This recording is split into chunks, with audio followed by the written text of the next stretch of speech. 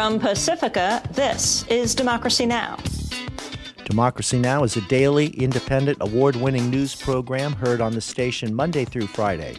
Headlines can be heard at 8 a.m. on Morning Maine and in its entirety at 5 p.m. Democracy Now!'s War and Peace Report provides our audience with access to people and perspectives rarely heard in the U.S. corporate-sponsored media, including independent and international journalists and ordinary people from around the world who are directly affected by U.S. foreign policy. For alternative news analysis, tune into Democracy Now! With Amy Goodman, weekdays at 8 a.m. for the headlines and 5 p.m. for the complete hour, only on Community Radio WERU-FM.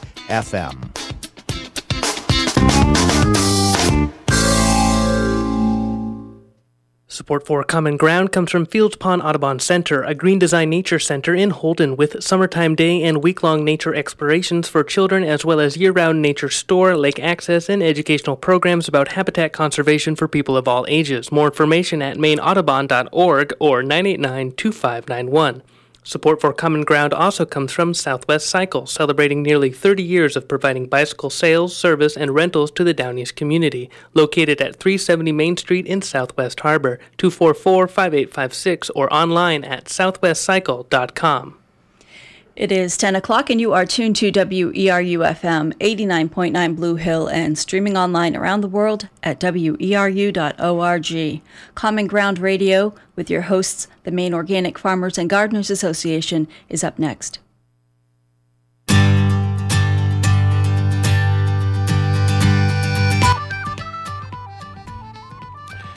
Good morning, everybody, and welcome once again to Common Ground Radio. My name is Andrew Marshall. I'm the MAFCA Education Director, and I'm joined in the studio with my colleagues who will introduce themselves shortly. We have a great show for you today. We're going to spend most of the hour talking to Dr. Eric Seidman, who is MAFCA's crop specialist and a great wealth of information and knowledge about everything related to organic agriculture in Maine. But before we do that, we're going to spend a little bit of time talking about what we're all seeing out there in the markets and farms and update you guys on a little bit of what's coming up and what to expect on the calendar. So I'm going to hand it off to my colleagues now. Hi there, this is Cheryl Wixon, and I am the organic marketing consultant for MAFCA, and this has been a very exciting summer in the markets. There is so much produce and so much food. The blueberries are in full swing. As a matter of fact, on the way in this morning, I saw them harvesting in some of the fields, and I'm off to Highland Blueberry Farm after this to pick up 110 pounds of blueberries for my freezer. Good morning. I'm Melissa White-Pillsbury. I'm the Organic Marketing Coordinator for MAFCA.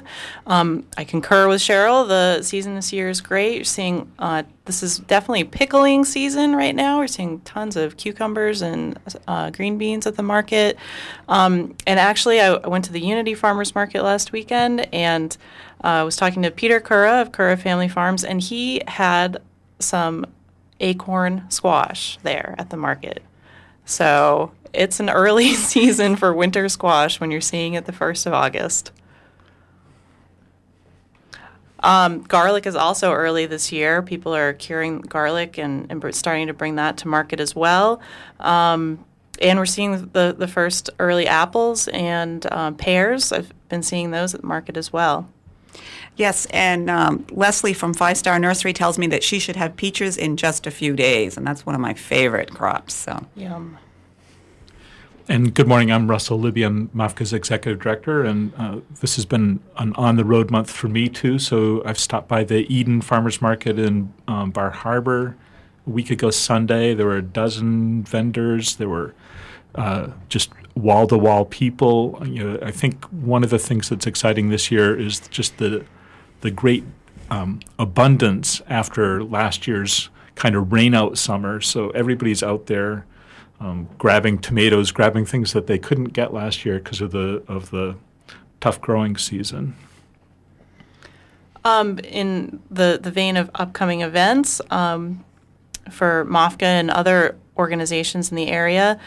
Just a note about MOFGA, the Common Ground Country Fair is coming up next month, which I'm sure most of you have on your calendars, but we're actually taking submissions for the poster contest right now, and the deadline is actually today at 4 p.m., so if you haven't gotten anything down on paper yet, get to it. We have a few hours left, and we're actually registering volunteers already for the fair, and we need volunteers for the fair from the 1st of September all the way through the 2nd of October, so you can go to our website and get more information about volunteering at the fair.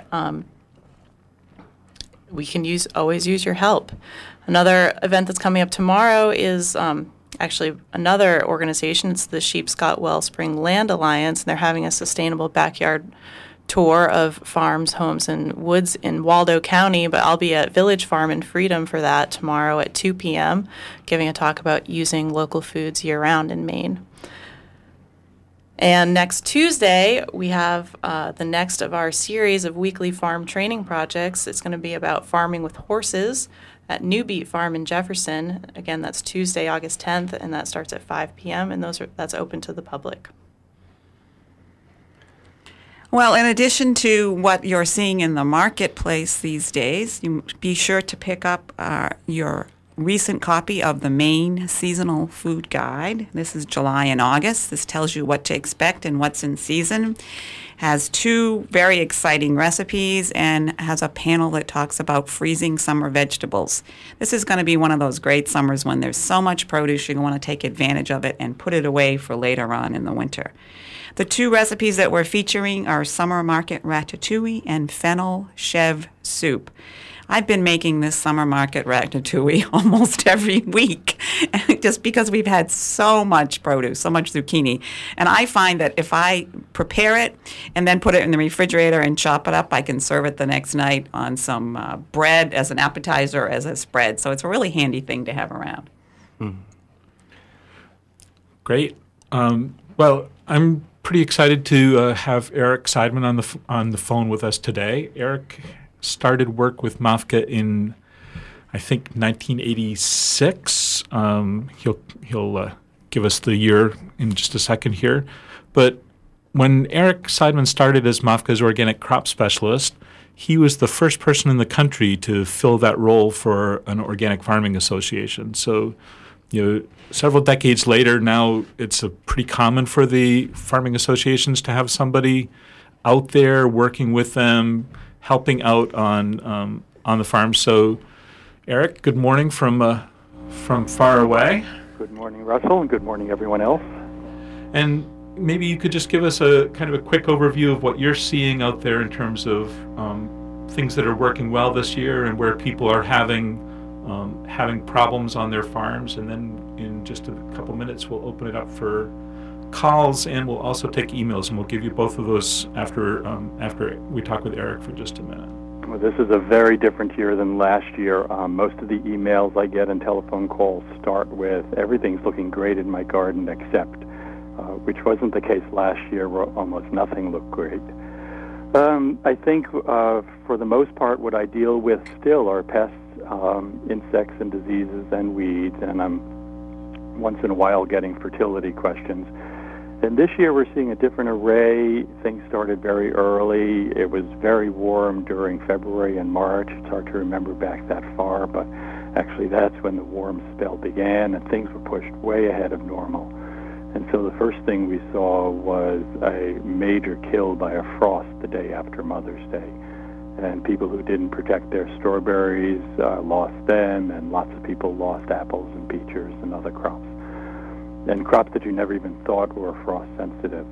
Asparagus is a big one. One of my early fights on the phone when I started working for MOFGA, and you're right, it was 1986, was somebody who called and was arguing with me that asparagus was not frost sensitive. And in fact, this year they probably learned that it was. And so now we're towards the middle of the summer. We're still seeing 2 big problems, and we're seeing the repercussions from them, and people are confusing them with late blight. Probably my most common email is telling people that the picture they sent to me is not late blight. What is around this year is damage from the tarnished plant bug and damage from the leaf hopper And both of those superficially look like a disease when you see them this late in the season. And what kind of crops are are people seeing that on? So obviously tomatoes, where we had the big blight problem last year. Actually, much more common on potatoes. So you see the edges of the leaves of potatoes turning yellow and then brown and then crisp, and then a week or two later the plant is just dead as if it were killed by late blight. That's leafhopper damage. And tarnished plant bug also on potatoes.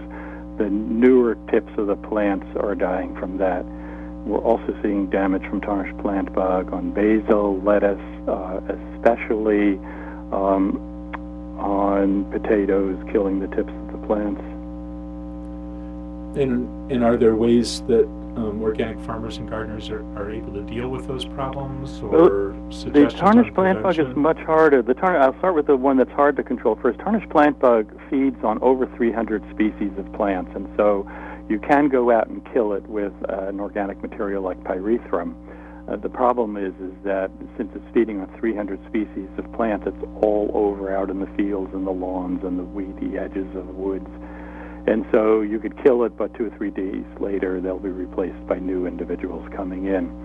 The tarnished plant bug is also taking out buds. Many people are calling me who have beautiful pepper plants and eggplants, but no peppers or eggplants. That's due to 2 reasons. One, it's been exceptionally warm, and a lot of people disagree, but it's the case that peppers and eggplants are actually both moderate weather plants. They don't take the heat very well at all, and pollination doesn't take place, and you'll get blossom drop. The blossoms can also drop from the tarnished plant bug feeding. So you could spray for them, but I don't think you're going to get anywhere. The populations are beginning to subside right now. Leafhoppers are different. Leafhoppers don't overwinter here. They come in actually they don't overwinter anywhere further north in the Gulf of Mexico. And they work their way up as warm weather spreads north. And the leafhopper comes in and attacks strawberries, alfalfa, potatoes, and beans, and those are its favorite crops. And again, pyrethrum is going to be the material you use. In this case, you're going to have to scout and spray early, because the damage they do is by sucking out the juices from the plants, injecting a toxin into the cells, and then those cells die. And so what you would see in strawberries, cat-faced strawberries that have this really funny misshapen look to them, that's tarnished plant bug feeding. A dimple on the side of an apple, that's tarnished plant bug feeding, where those cells around that dimple didn't grow while the rest of the apple did. Peppers and eggplants, they feed on the buds, and the flowers just fall right off before they even open. Potatoes, beans, they feed on the new growth of the plant and weaken and sometimes kill the growing tips of the plant.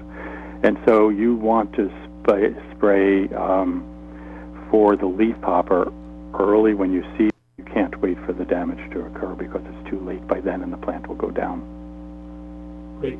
Well, we're about ready to take calls, but because we only have one open line today, we're going to first take calls on 469-0500, and we may ask you to hang up so the next person can get in queue fairly quickly. And the other thing that we'll do this morning is take emails through mofga@mofga.org, mofga@mofga.org. So if you can't get through on the phone, feel free to send an email, and we'll kind of grab alternating questions that way. So the phone line's open, 469-0500. Eric, are there, how do people find out about what's going on out there? If they have questions, if they're seeing something in their gardens or on their farms, what's the best way for them to kind of sort out what those issues are? Well, I think probably the best way is to get my pest report. I offer a pest report that goes out usually about every 2 weeks during the heart of the growing season.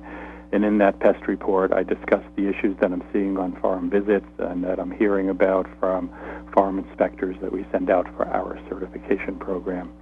I also hear about problems that are happening south of us, and we, being lucky, being the furthest east and north, we're often the last on the line to get things that don't overwinter here, like tarnished plant bug, for example.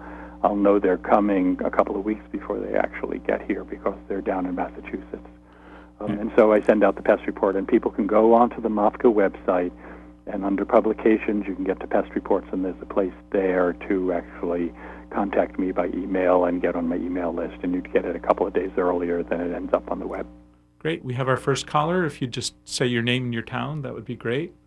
Hi, this is Lorraine from Lincolnville. Eric, we've corresponded a bit on email about powdery mildew.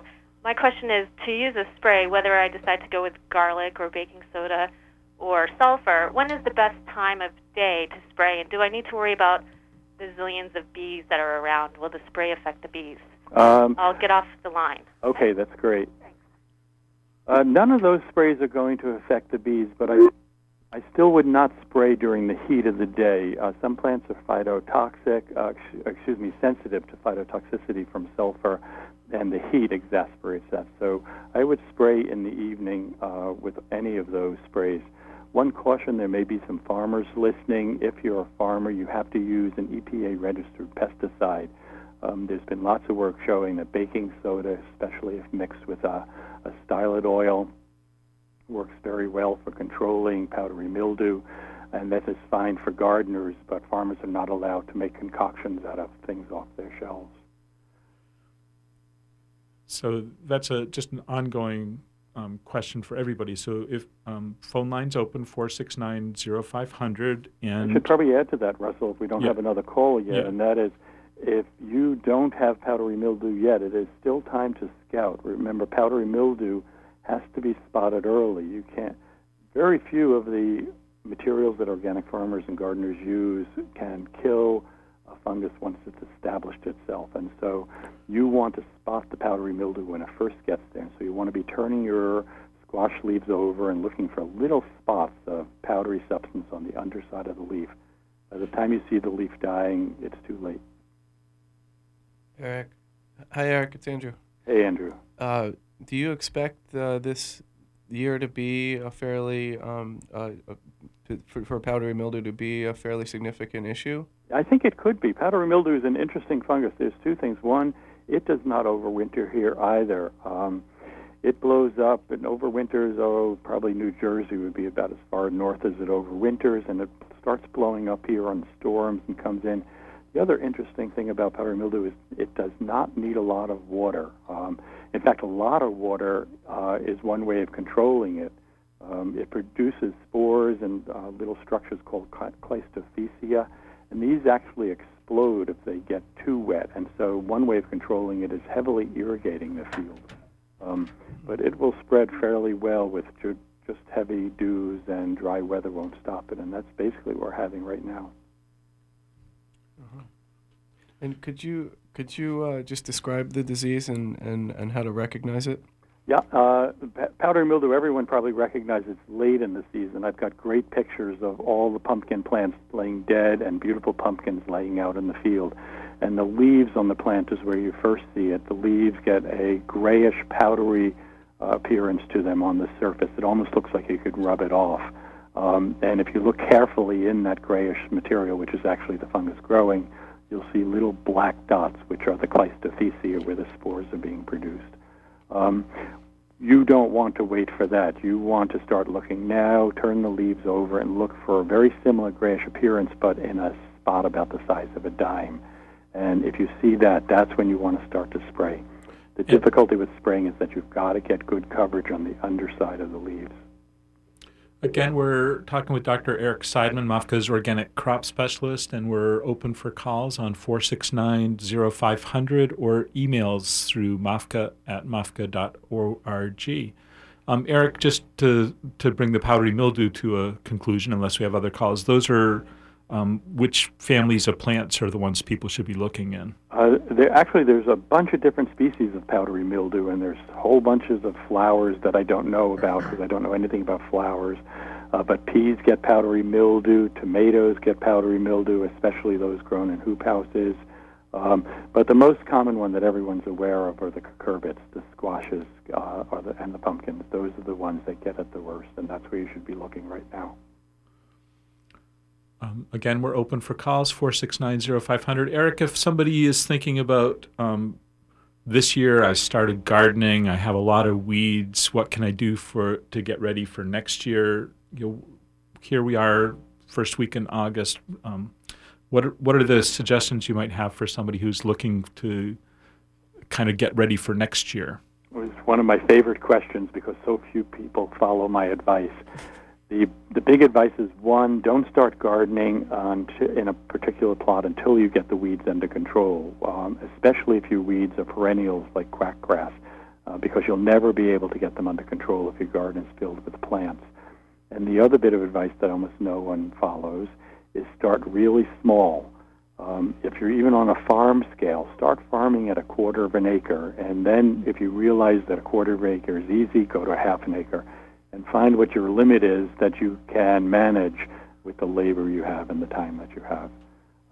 At this time of year, if the weeds are already ahead of you, again, one of my important bits of advice is to know which weeds you have and learn their biology. Some weed seeds can live long times in the soil if they get buried. Others live a short time. Some weed seeds are favorites for insects to feed on if they're laying on the surface of the ground. Some weed seeds suffer to diseases. And so if you know that, then you know, should I just let that go to seed? Should I plow in the fall? Should I put a cover crop on? All of those answers are different depending on which weeds you have. And since we're in August, what kind of cover crops could people be planting now to get ready for next year? You want to decide what is the most important benefit of the cover crop you want. If you're in a situation where you need nitrogen, then you want to be putting in a legume cover crop. At this point in the year, we're pretty late. Your best bet for a legume cover crop is going to be hairy vetch, which grows very well in the fall and then grows very well in the spring again. But that limits you to what you can do because the hairy vetch is going to be growing and doing great for you in April and May. And if you want to plant peas, that's not going to work for you. And so then you're going to either have to use a different spot or a different cover crop. If what you need is just something to hold the soil in place so it doesn't get washed away in the winter rains, in garden situations and farmers who want to get on the ground early in the spring, I recommend oats. And for farmers who have the equipment to handle it, I recommend winter rye. But winter rye grows very well in the spring again, so you don't want to use that if you want to get on early. And also, if you don't have the right equipment, it's tough to handle because it grows so much and it forms these big root balls. Yeah, I can speak from experience that if you don't have the right equipment, rye is a real bear in the spring. I'm just going to check around the table. So, the entire MAFCA staff tries to get out and visit farms. Actually, we have a call, so I'll hold that one and see who's coming through here. So, caller on the line with your question, please. Hi, this is Elise from Liberty, and I have two questions for Eric. One is, what can you tell me about leaf blister mites on pear trees? And also, do you have some good ideas about perhaps companion planting to attract Japanese beetles away from my grapes and onto something else? My two hard questions. One of them is tree fruit. I know very little about tree fruit, and MAFCA's recently gotten somebody on staff who does. So I send most of the tree fruit questions to C.J. Walk at the MAFCA office. And also, actually, Russell is pretty good with tree fruit, so perhaps he can take that.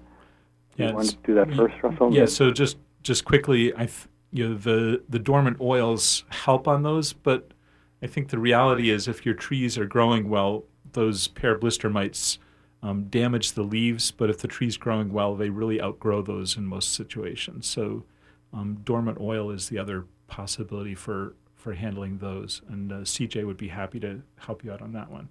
And the companion planting for Japanese beetles, everybody's all ears on that one. That's right, and I don't have good answers. Japanese beetles, a little background, I do not have any really good answer for that.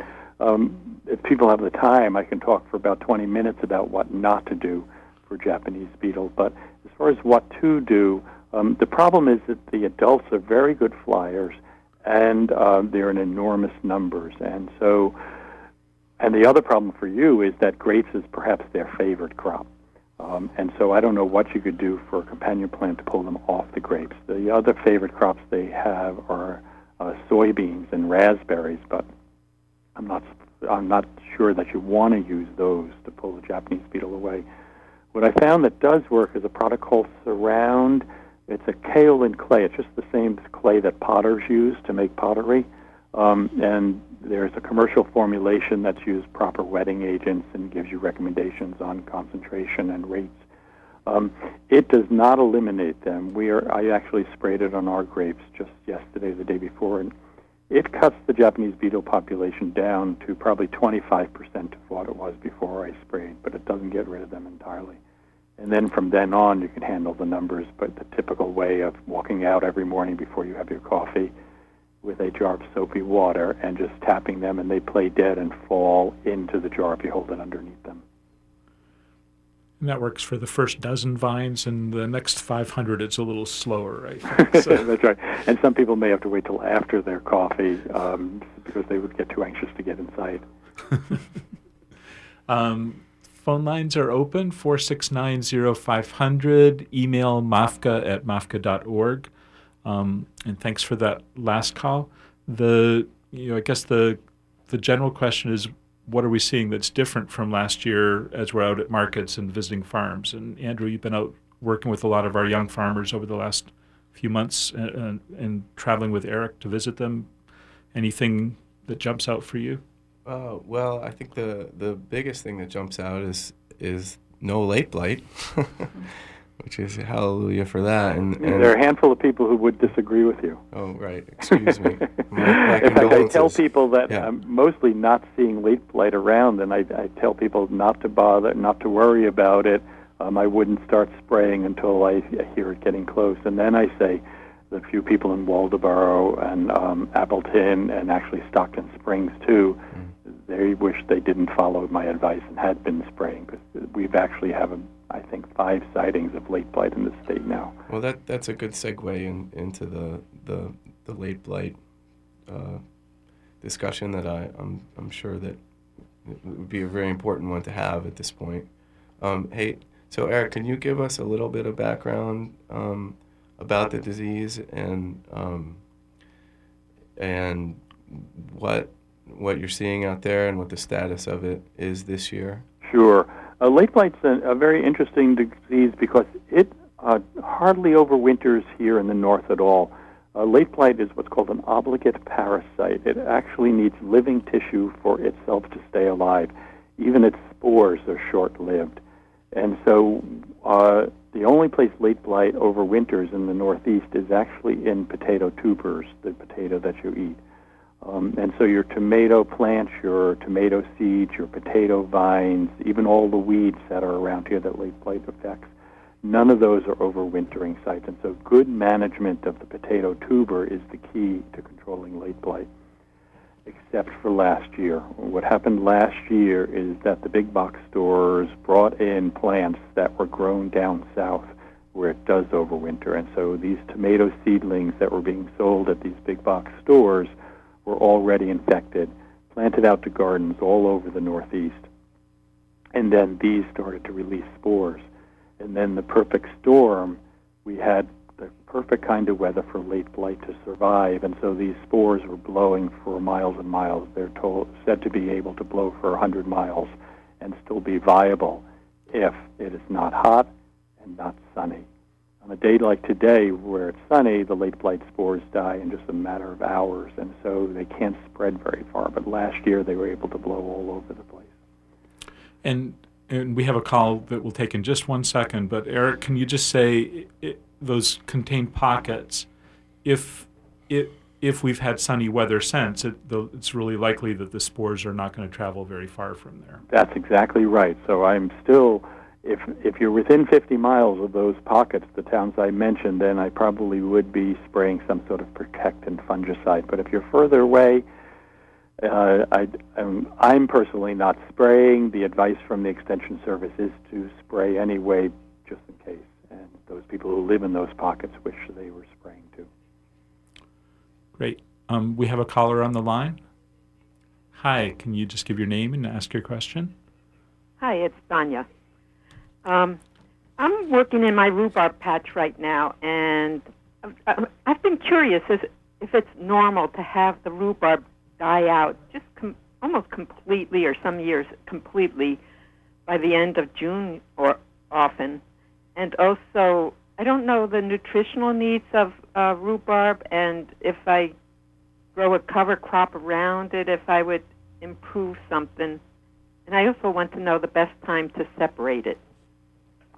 Okay, perhaps some of the other people in the studio can help out on this one. Rhubarb's a pretty heavy feeder, and so I would be careful with a cover crop around it, that the cover crop weren't competing with it. And no, it's not normal for it to die out in June, so I would say that there is some sort of disease or it got way too dry. That's likely. Sonia, you picked, this is Russell, you've picked actually my favorite crop. So, rhubarb, when it dies back, it's usually due to a lack of nutrition. So you need to really try to get some compost or manure on it. And so the traditional way of dealing with rhubarb is fall applications of manure if you have access to it. But large volume applications of compost also work. My crop just kind of in the last week, finally the last of it went down. But another thing that you're seeing is that if it's failing or cutting out that early, it's usually a sign that you're overcrowded and that you do need to divide your crowns. So every 3 to 5 years, as the stalks start to get really thin, that's a signal that it's really time to do a major division of your plants. And you just grab a shovel and jump right into the middle of the crowns, split it, and you can split it again. And depending on how wide your crown is, you can divide it multiple times and just spread your plants out. The other thing with rhubarb is that they love kind of cool feet under them.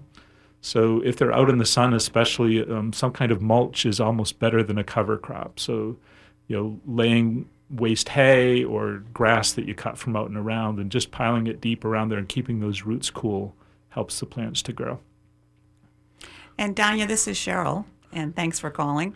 I found I've been moving a lot lately and taking my rhubarb with me, and I found that the best time to dig it up and take it, it would be either in the spring or in the fall when it's, and this has been a really dry year, so I found that my rhubarb I've got it on the edge of my garden plot, and it's kind of shaded, but it's still looking a little sad. So sometimes I might go over there with an extra pail of water and just give it a little drink. So, and I feed mine a lot with horse manure and rabbit manure. So thank you. Rhubarb questions are always good, and Cheryl is a big advocate for rhubarb juice. So check out the recipes along the way. So we have an open phone line, 469-0500.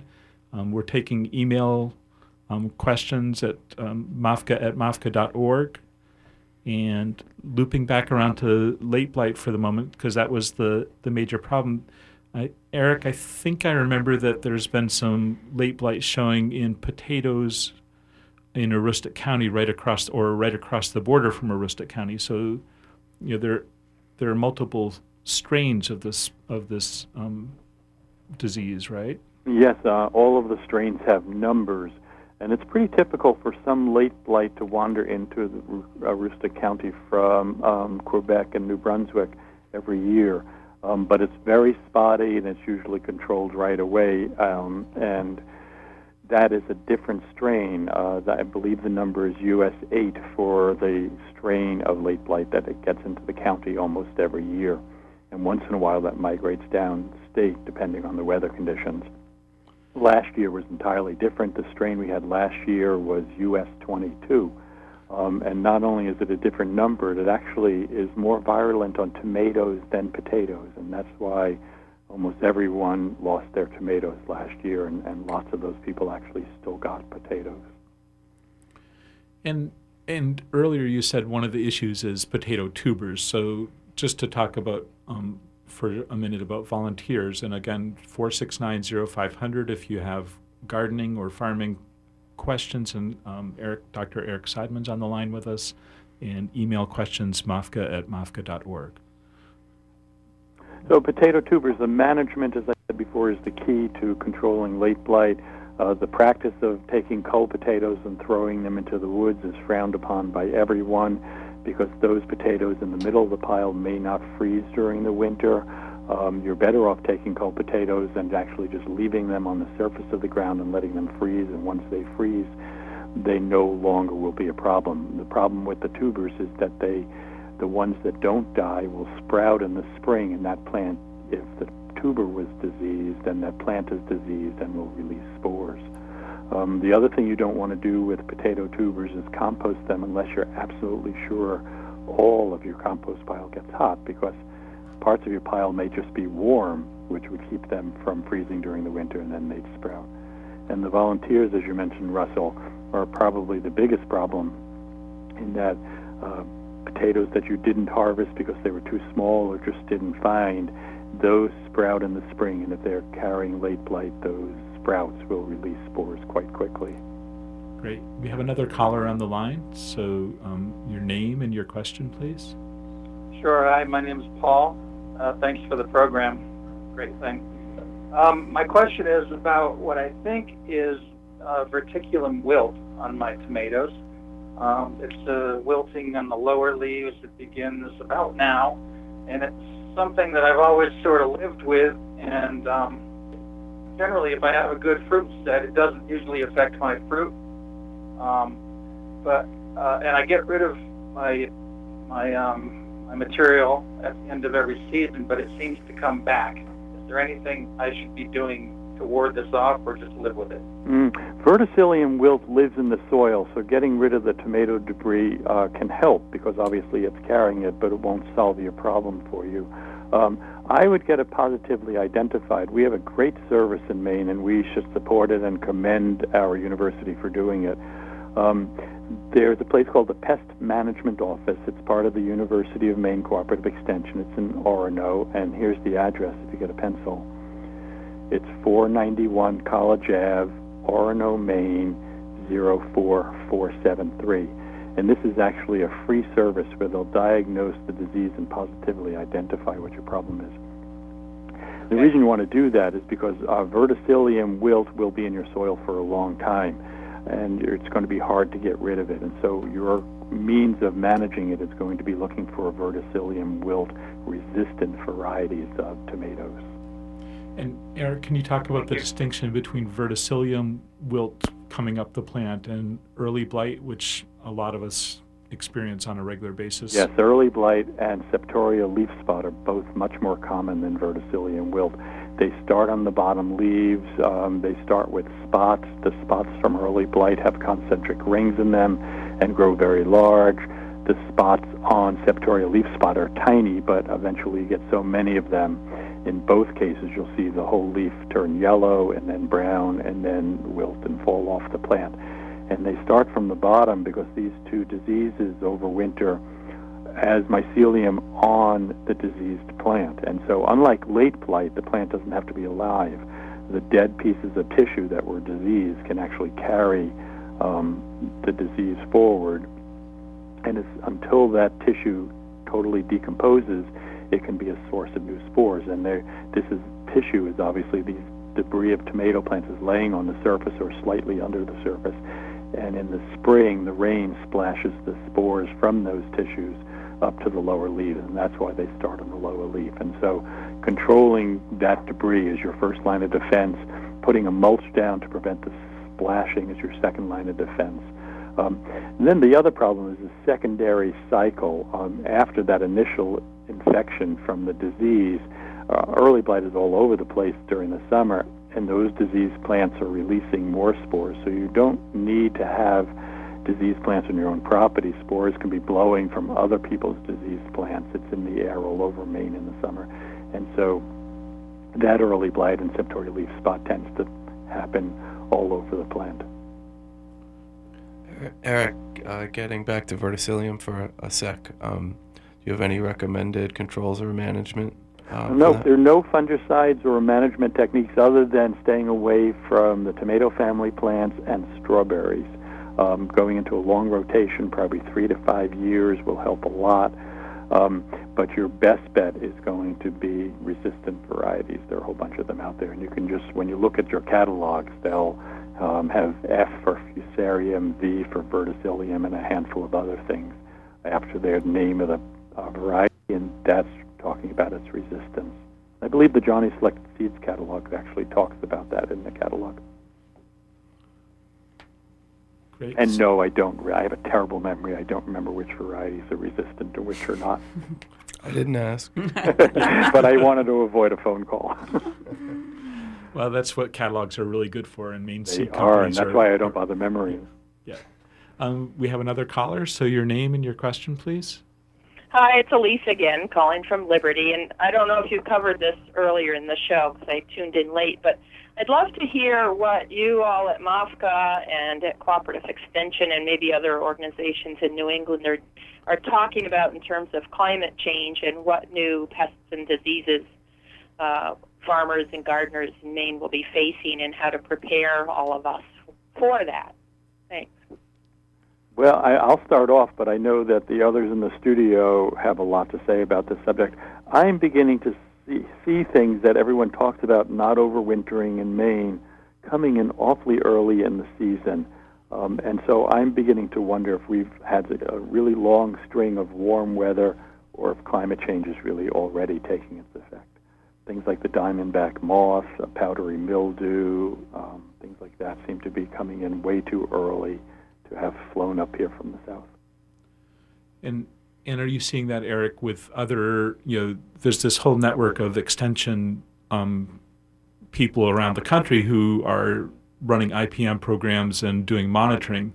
So are they reporting, let's say, New Jersey or Cornell in New York, are they reporting seeing these diseases so early that they're wondering whether they're showing up just staying as opposed to coming up from early? Off the books they are. No one's claiming climate warming is having an effect yet, but people are commenting things are early, and off the books people are wondering whether some of these things are now overwintering where they haven't before. And I guess, at least to your larger question of what is it that all of us are going to be able to do? I think there are a couple of things that are happening that are really interesting. One is that some folks with NRCS have stepped forward and really want to have conversations with farmers. NRCS is the Natural Resources Conservation Service of USDA. There's some Maine NRCS staff who really want to have conversations with farmers about mitigation strategies and how farmers can adapt. And I think that conversation is going to become much more active over the next couple of years. I think the second thing we're seeing is a lot more farmers who are using controlled systems of hoop houses and covering so that they have some ability to both push the boundaries of the seasons, which was the first idea for hoop houses, but also to provide a little bit of additional protection from insect and disease pressure that they may have by growing crops outside. So I think one thing that we're likely to see in Maine is a tremendous amount more interest in protected cropping. When Johnny's started doing work with high tunnels and others in the mid-1980s, that was just kind of groundbreaking work. And now high tunnels, greenhouses, growing a lot of crops inside is pretty standard on almost all the farmers growing on almost all the farms growing vegetables around the state. So I think this protected cropping strategies is part of it. And I guess the third thing is that we're seeing people growing crops that were not traditional Maine crops. Cheryl mentioned earlier peaches, and I'll say that the Mount Vernon peach crop on my farm froze out pretty hard this year, but the trees are looking really vigorous. And 15 and 20 years ago, I had a hard time keeping a peach tree alive, and now I have to really be pruning hard to keep them from totally wiping out. 469-0500 if the other calls. And Andrew? Yeah, I just wanted to add to that a little bit is one of the hallmarks of climate change, as far as I understand it, is not necessarily there is certainly the warming trend and the milder winters and warmer summers, but I think one of the things that we as farmers are more nervous about is just the unpredictability and the severity that is also associated with climate change. And what I'm seeing farmers adapting to that is, just as Russell said, is sort of hedging against that with more protected structures, and also irrigation systems. That's where I was going to go, Andrew. Because here where my new farm is, we were in the month of March and April, every storm seemed to be 7 inches of rain. Yeah. And now our storms are less than 1/10 of an inch, and so I've gone to being flooded to be drying as a bone. And so irrigation systems, protection structures to avoid the excess water are key. MAFCA a long time ago had Lou McNally, the weather forecaster, do a talk on his ideas of what climate change was going to look like. This is 15 years ago, and his advice to us from a climatologist perspective was the unpredictability issue. It's plant early, plant late, plant on high ground, plant on low ground. Really, just hedging your bets in every way possible, and that's going to be a major part of it. We have another caller. So your name and your question, please. Looks like we lost them. Sorry. Russell, can I go back to verticillium for a second? Yes. One thing I mentioned about verticillium is most of the modern varieties of tomatoes are resistant. You'll see a V after almost all of the hybrids in the Johnny's catalog, for example. The heirloom tomatoes are not, and so if you have verticillium in your soil, you may want to stay away from heirloom tomatoes. If you don't, then you don't have to worry about it. Just be careful not to bring in the disease. And the other thing is that compost has a lot of antagonistic bacteria in it, and sometimes those can help with soil-borne diseases like verticillium. Great. And we have a caller back on the line. So your name and your question, please. Hi, my name is Gina. My question is, what, if anything, is MAFCA doing in terms of peak oil preparedness? That one's not for me. Well, I think the core of how MAFCA has been involved in these issues for a long time, and I'll just say that I was the state's petroleum economist in 1984 and 85. I think and I think anybody who has been looking could see this coming for a long time. Really what MAFCA's role has been is to try to rebuild this dense local organic food system, because if we can feed ourselves from our neighborhoods and our communities, that's the major piece that we're able to bring to the table, is cutting down on transportation, making it possible for people to have more access to fresh food longer parts of the year so there's not as much preservation energy, trying to encourage people to cook so that you aren't dealing with processed food, which is a lot of where the energy is buried in the food system. And then we actually have a lot of farmers who are individually really concerned about this and looking for strategies as well. And I think Andrew wanted to perhaps speak to that. Yeah. Well, in an our educational approach is just sort of trying to introduce and reintroduce and rediscover some more sort of lower embodied energy styles of farming, and one of the examples of that is farming with draft animals, and we do several events during the year where we try to introduce people to the pleasures and challenges of working with animals. And so next Tuesday, actually, if you're interested, we're going to have a gathering down in Jefferson that Melissa mentioned at the beginning of the program. And there's going to be several experienced horse folk there, and we'll have lots of animals, and you'll have an opportunity to meet them and grab the reins and see what happens. So that's one way. I think the other core issue for MAFCA is really about where is the fertility on your farms coming from.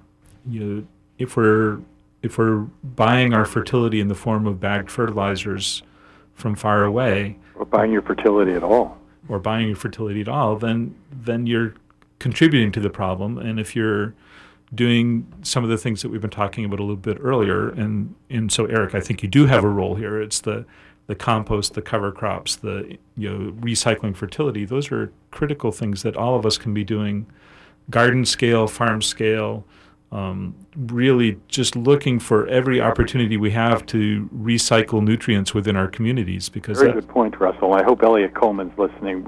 He and I agree that you should really be using everything on your farm that you can. You really shouldn't have to go shopping very often at all. You should conserve and recycle what you have on your farm and only add where you need to. And there's no magic solution here. I think what all of us can see from the BP oil spill this year is that we're all part of this system. We're all contributing to the problem, and we're all going to have to start taking steps to start ratcheting downwards here. I think we have another caller on the line. So your name and your question, please. Yes. Hi. I've got a couple of suggestions, maybe. I don't know. First of all, I happen to know that the state of Maine has a great state climatologist right now in the person of Dr. George Jacobson. He's trained in quaternary sciences and ecology. And the way he puts climate change is that it's climate interruption. So the caller or the person on the panel that spoke about the extremes has it right on the head right now. It is what we need to do. So we need to coordinate with higher levels of ecological understanding in terms of farming, absolutely. And MOFGA has a really great opportunity there to take its, agri knowledge and coordinate it with higher levels of ecological understanding in order to move through into the future. Now, the other thing is I get straw bales from Aroostook County, and I bank my house with them, and then I take them out and I make a new compost bin, more or less, a little horseshoe-shaped thing every spring, and I also use it to mulch my garden, and in the fall I use that to put as compost, along with the compost that's in it, onto my garden, so I get 3 uses out of those straw bales. And mulching and creating that sort of a situation often can, if you've got enough material, avert the labor-intensive green cropping. So it's just a thought for the small scalers. Thank you. Yeah, I think anything we can do to multiple use is really helpful. So 469-0500, we're going to have room for a couple more questions. I think the other thing I'd add to the climate change conversation is that MOFGA has participated on a number of the state task forces about what should we be doing. And over, the two things that farmers can do is increase organic matter, and the same for gardeners. And the second is to shorten the food pipe, the food distribution chain. And those are the things that, when they do the calculations, are the agricultural activities that really have an impact on cutting down on our fuel use and cutting down on our greenhouse gas emissions. So we have another caller on the line. Hello. Hi. Sydney, Dover Foxcroft. Real quick, I didn't have both ears open. Did you say the strawberries can harbor the late blight tomato? No, verticillium wilt. Strawberries are another host of verticillium wilt. Okay, but well, they're not producing anyway. It's probably a good idea to just rip them all out anyway. Strawberries? Yeah. No, I wouldn't rip them out, especially if you're not sure that you have verticillium wilt yet. I would get a positive identification first. If your strawberries had verticillium wilt, what you would actually see is the middle of the plant would die out entirely. Oh, no, they look nice and healthy. They just don't produce. So you probably don't have verticillium wilt in that soil. Excellent. So we're still taking calls, 469-0500. We probably have room for 2 or 3 more calls before we'll reach the end of the show. And Eric, I thought we could take the conversation in a slightly different direction. I know you've, as Russell mentioned, have been involved in organic agriculture in Maine for a long time, and just wondered if you had any observations from your experience over the decades on the organic movement, and I know you were involved in the National Organic Standards Board, which developed the now national standards for organic certification. So I think we do have another caller, but maybe we can hold this one for afterwards. Okay. Yeah. So we'll take the call first. And your name and your question, please? Yeah, my name's Wally from Harrington, and I just wonder if you could say anything about the rotenone situation. It kind of took me by surprise. I hadn't heard a thing about it, but I guess it's not being supplied because they don't want to be certified or some kind of thing like that. But anyway, and any alternatives for the Colorado potato beetle? Okay, yes, that's an easy one. All right. There are two issues with rotenone. First of all, when the USDA took over the word organic, they wrote rules that addressed the inert ingredients in pesticide formulations. And there are actually, ever since that took effect, there have been no rotenone formulations allowed because the inert ingredients are not allowed. And then second, recently, actually, I guess it's probably 10 years ago, the manufacturer of rotenone, the active ingredient in the formulations, decided not to renew registration. And so there's going to be no rotenone on the market at all for pesticide. They're only going to renew registration for use as a fish killer. Actually, the largest use of rotenone is for cleaning out ponds of all fish.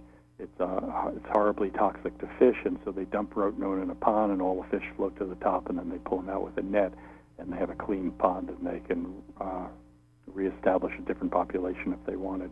And justifiably so, rotenone's been tied with a whole bunch of diseases. Even though it's a natural material, it's quite dangerous to use. So rotenone's gone, and we haven't allowed it for a long time. Colorado potato beetles, they're much safer materials to use on a garden scale or on a farm scale. It's the same active ingredient. It's called spinosad, which is actually a metabolite from a natural soil bacterium, actinomycete.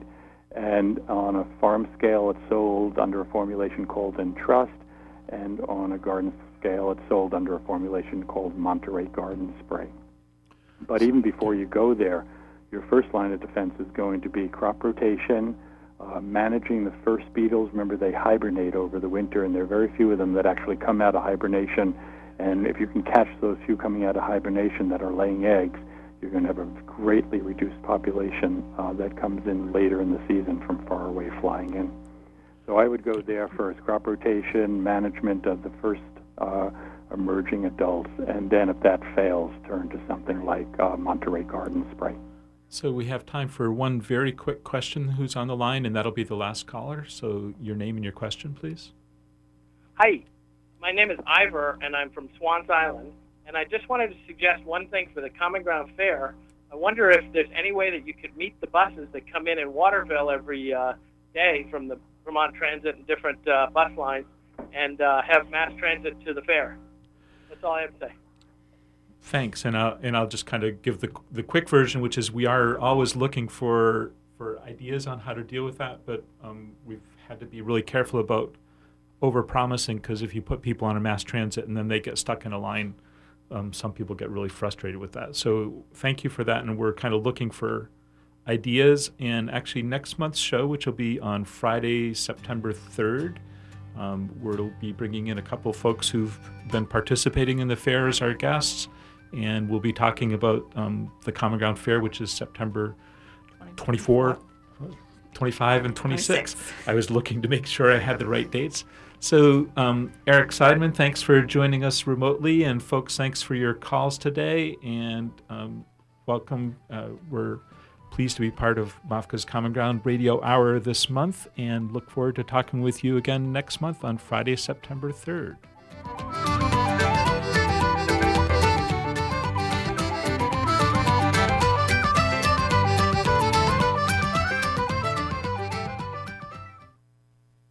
Support for WERU comes